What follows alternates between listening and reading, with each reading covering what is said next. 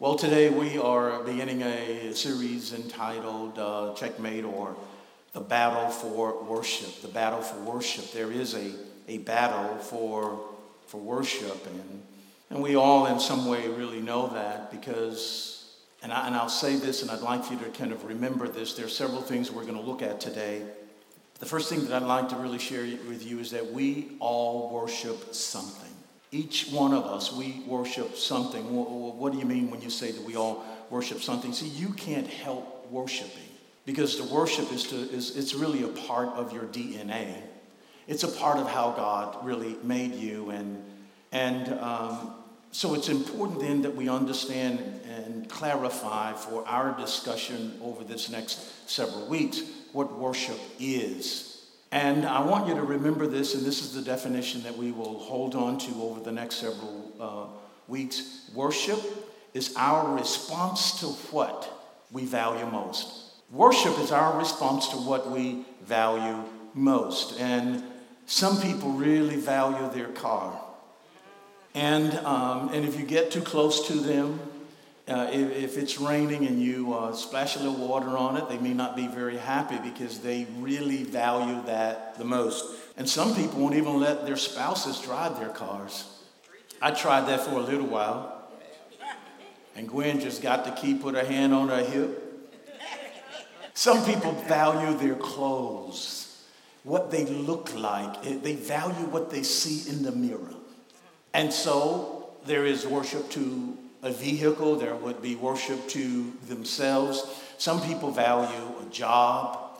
Some value and want to emulate athletes. And that's the thing that they value the most. And so we recognize then is that all of us worship something. And if worship is our response to what we value the most, it's important to recognize then that God doesn't mind if you have something that you enjoy. He does not matter if you're really desiring something. What he does not want it to be the first thing in your life that you value, or you value it more than you value him. And so one of the first worshipers recorded in the Bible was one of the archangels whose name was Lucifer. And what I want to do this morning is I want to describe to you him and also what happened. But first, before I do that, the Bible really has three named angels. There are three named angels in the Bible. And there was an angel by the name of Michael. And Michael is known as the prayer angel. You know, when you pray, and he's the warring angel. The Bible says that Gabriel, when we look at Michael, one of the interesting things that we recognize then is that when we pray, that God hears us, and because God hears us, he sends the answer to us. We may not see it immediately, but the Bible gives us an indication that Michael is warring so that we can get what God has promised. The second named angel in the Bible is Gabriel. Gabriel is the word angel. And you remember that he came to Mary, and he says that by this time next year, you're going to have a child. And you shall name him Jesus. And the Holy Spirit will come upon you. And Mary said, let it be to me according to your word. And so Gabriel now, he brings the promise. And you'll recall that even in the book of Daniel, Daniel had been praying, and Gabriel was delivering the word or the promise, that the answer that God was sending to Daniel. And Gabriel says that, you know what, from the first time that you prayed, from the first day that you prayed, God sent me, but I was detained. So I called Michael to come and fight on my behalf so that I could be released to bring you the promise or his answer. So we see that we have Michael. Michael is the prayer angel. We say have Gabriel. Gabriel is the word angel, the word of God. And then we have Lucifer. And Lucifer is the worshiping angel. And this is what heaven was like from the beginning. There was prayer in heaven. There was the word in heaven. There was worship in heaven. All three of these things represented heaven. And the Bible tells us that Lucifer fell, and when he fell, he took a third of the angels in heaven with him. Now, when we look at this, then we recognize that these three things that God had in heaven that represented prayer, the word, and the worship are the same things that he wants in the earth. But let's see exactly what happened in the book of Isaiah chapter 14. Isaiah chapter 14, if you would turn there, please. Isaiah 14, and we're going to look in verses 12 through 14. Come on, let's begin to read, starting in the 12th verse. Let's read it together now. How you have fallen from heaven, morning star, son of the dawn. You have been cast out to the earth, you who once laid low the nations. Verse 13. You said in your heart, I will ascend to the heavens. I will raise my throne above the stars of God. I will sit enthroned on the mount of assembly, on the utmost heights of Mount Zaphon. Now look at that. Look at that. Notice this, that this is God telling Lucifer about himself. And he says that this is what you wanted to do. You wanted in your heart, he says, that you wanted to ascend yourself. And you wanted to ascend yourself to the heavens, and you wanted to be raised, your throne to be raised, and you wanted to be raised above my light. He says that, and you wanted to be enthroned on the mountain, and you wanted to be this high thing that everybody would look up to. Verse 14, let's read it together now. I will ascend above the tops of the clouds. I will make myself like the Most High. Notice what he says. He says that I'm going to elevate myself.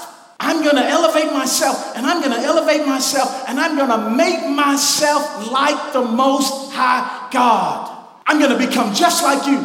I'm going to become just like you. I'm going to be elevated like you. I'm the worshiping angel.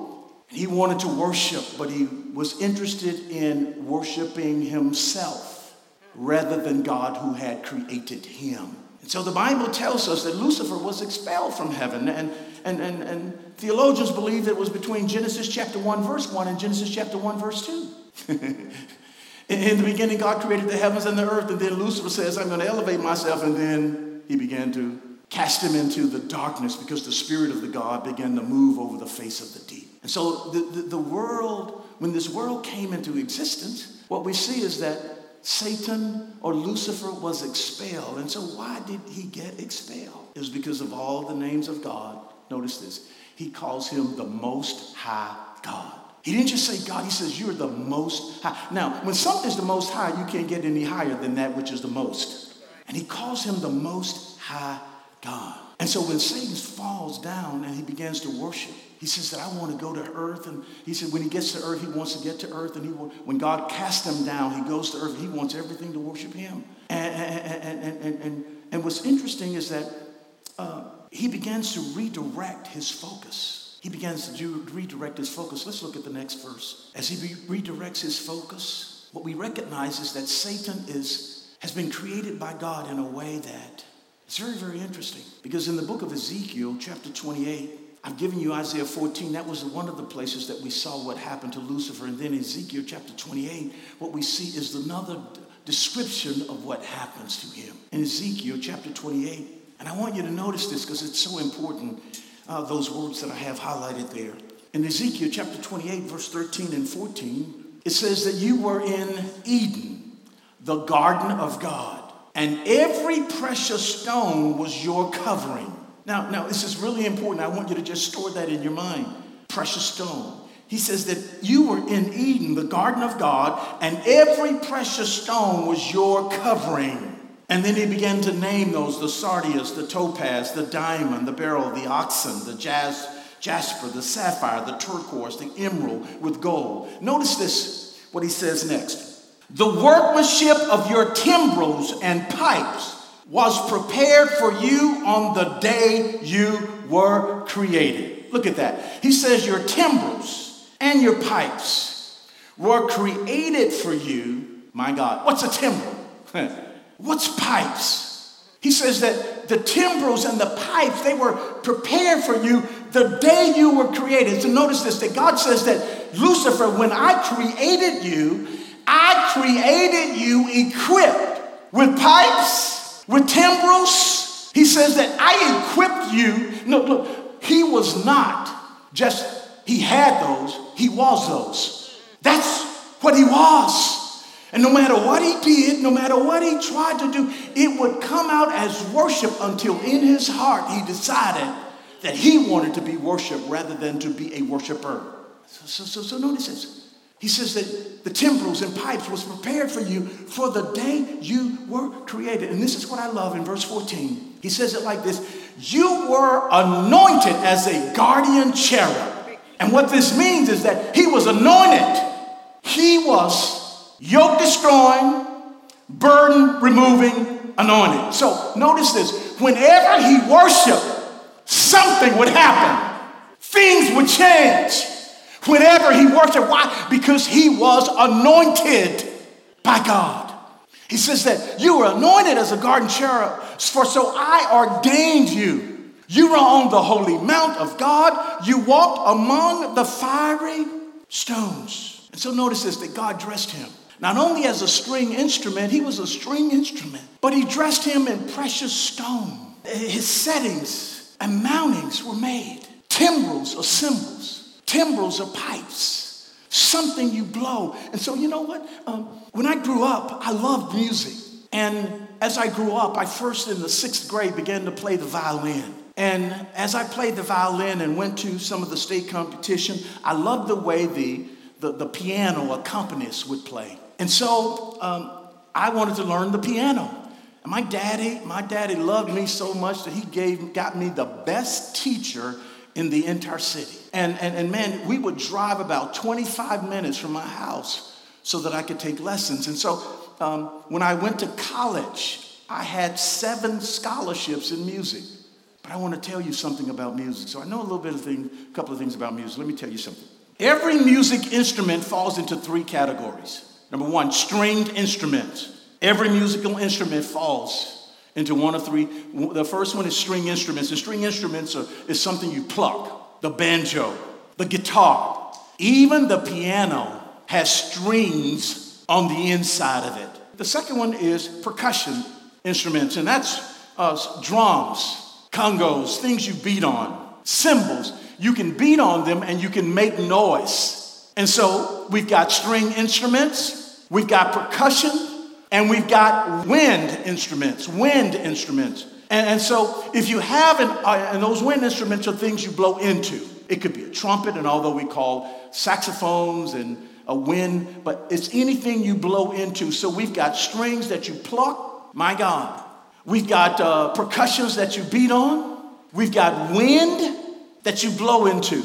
And notice this, that God has created you, and God has created me with all 3 of these. That just as he created him to worship, he created us. What do we have? We have vocal cords. And with these strings that are in our vocalness, we are able to speak. We are able to sing. And it may not sound as good to you as it does to him, but I'm trying to please him. And you know what else we have? We have percussions, things we can bang on. The Bible outlines. And then we have wind instruments where we can lift our voices, and out of our lungs we say that it is your breath that's in our lungs. So we pour out our praise on you. So God has created us as a worshiper with string instruments, with the percussion, and with wind instrument. And just as he desired for that to be in heaven, he also desires it to be here on earth. He wants the prayer. He wants the word. He wants worship. And as it was in the beginning, so it is today. But we've got an adversary. An adversary. The enemy. And notice this. Music is powerful. And the amazing thing about that is Lucifer still is an anointed musician. Even when he came to the earth, he's still anointed. Music will cause you to move. Music will cause you to groove. And how many of you know that we have to be really careful of what we listen to, right? Now, not that it's Christian. Let me just kind of make sure we correct this. It's not that it's Christian or secular music, but it's Christian or secular lyrics. The Bible says that we are to think on these things. Any music that causes you to think differently from what, or words or lyrics that cause you to think differently from what the Word of God says, is not music or words you should be saying or listening to. Amen? Now, if it causes you to think the way God thinks, he says, think on these good things. Think on the values of God. And so when you think on the values of God, and I love to use these two examples here, and I just want to make sure that we're on the same page, that we can sing Harold Melvin and the Blue Notes. Let the Catholic Church say amen. The world will get no better if you just let, how many of you know that the world will get no better if you just let it be? Oh, you ought to know that. How many of you know America will get no better if you just let it be? How many of you know the world will get no better if you just let it be? And so that's Harold Melvin and the Blue Notes. But how many of you know that I don't know who wrote this song, but you can't sing that song, Me and Mrs. Jones. But you can't sing that song. Why? It's because it talks about adultery, which is not of God. Ezekiel, chapter 28, because it's so important that we recognize that Lucifer is still an anointing in music today. And Ezekiel 28, verse 15 through 17, Ezekiel 28, 15 through 17, notice what God says about him. He says, you were blameless in your ways from the day you were created till wickedness was found in you. Isn't it interesting that there are many things that start out in the spirit but ends over into the flesh? There are relationships that start in the spirit and end in the flesh. There are things that start right, but they transition over into the flesh. And what does that mean? What is flesh? We want to make sure flesh is simply human effort. That's what flesh is. It's human effort. So there are many things that start out depending on God, but move over into human effort. And so he says that through your widespread, he says that you were blameless in your ways from the day you were created till wickedness was found in you. And notice this. He says, through your widespread trade, you were filled with violence and you sinned. Your widespread trade. Notice this word trade. See, God said that when I created you, you were blameless and in all of your ways. But now in your heart, you began to trade what I had created you for to replace it. See, what I created you for, you replaced it for yourself.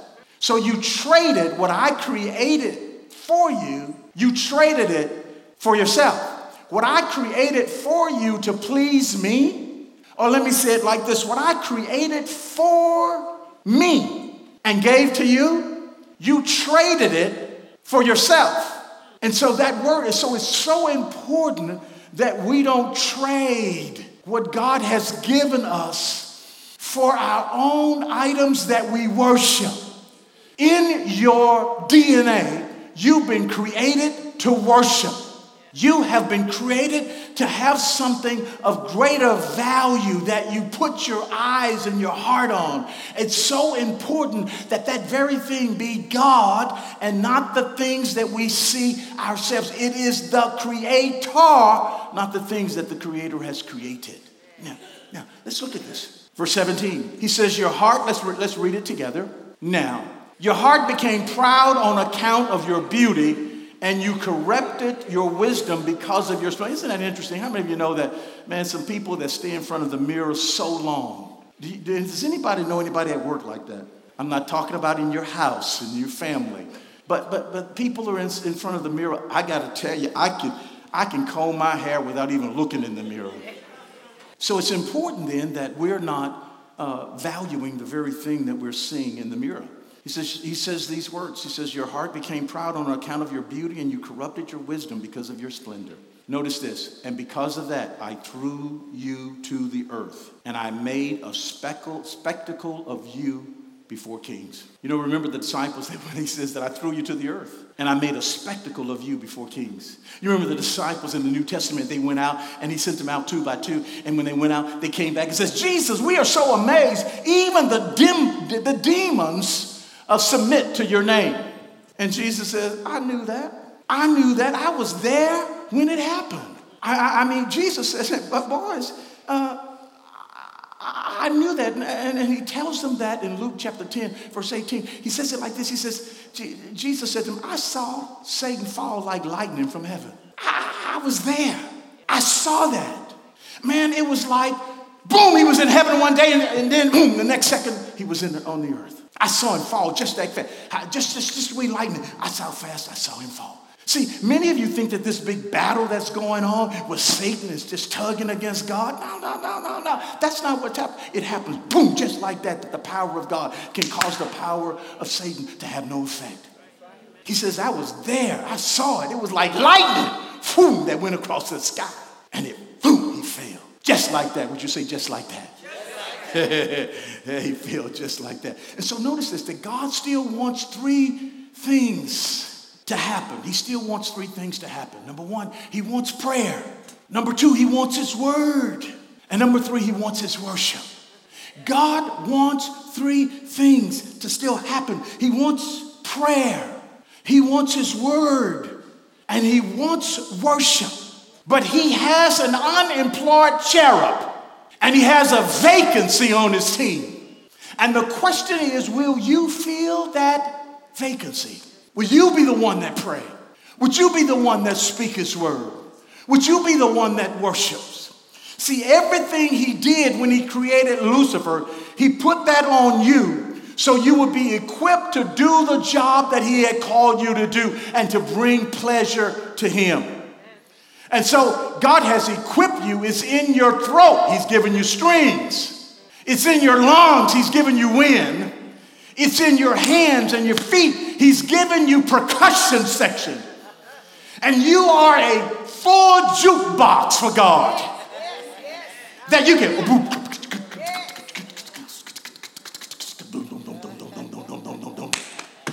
You are a human jukebox for God. And he's created you. And just as he anointed Lucifer, that when he would worship, something would happen. He has anointed you also. And when you worship, something happens. And you've got to use your instruments. You've got to use your hands. You've got to use see, this is not it. He's been too good to you. See, there are some things you don't understand, but if you'll just obey what he has said, that he'll show you things that you did not know. And there is some power in your worship.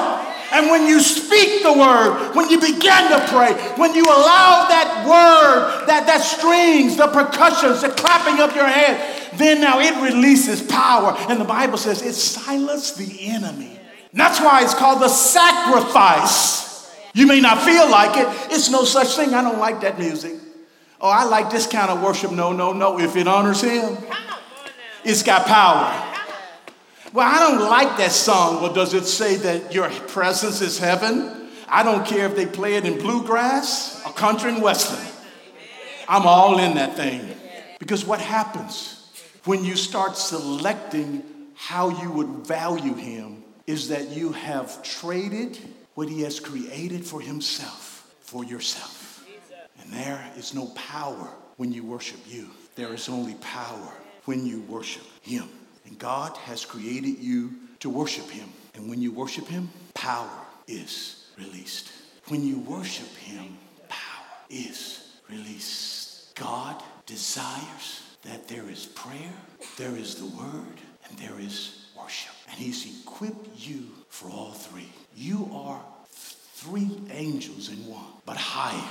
The worship leader in heaven failed, but God says, will you be my worship leader in the earth?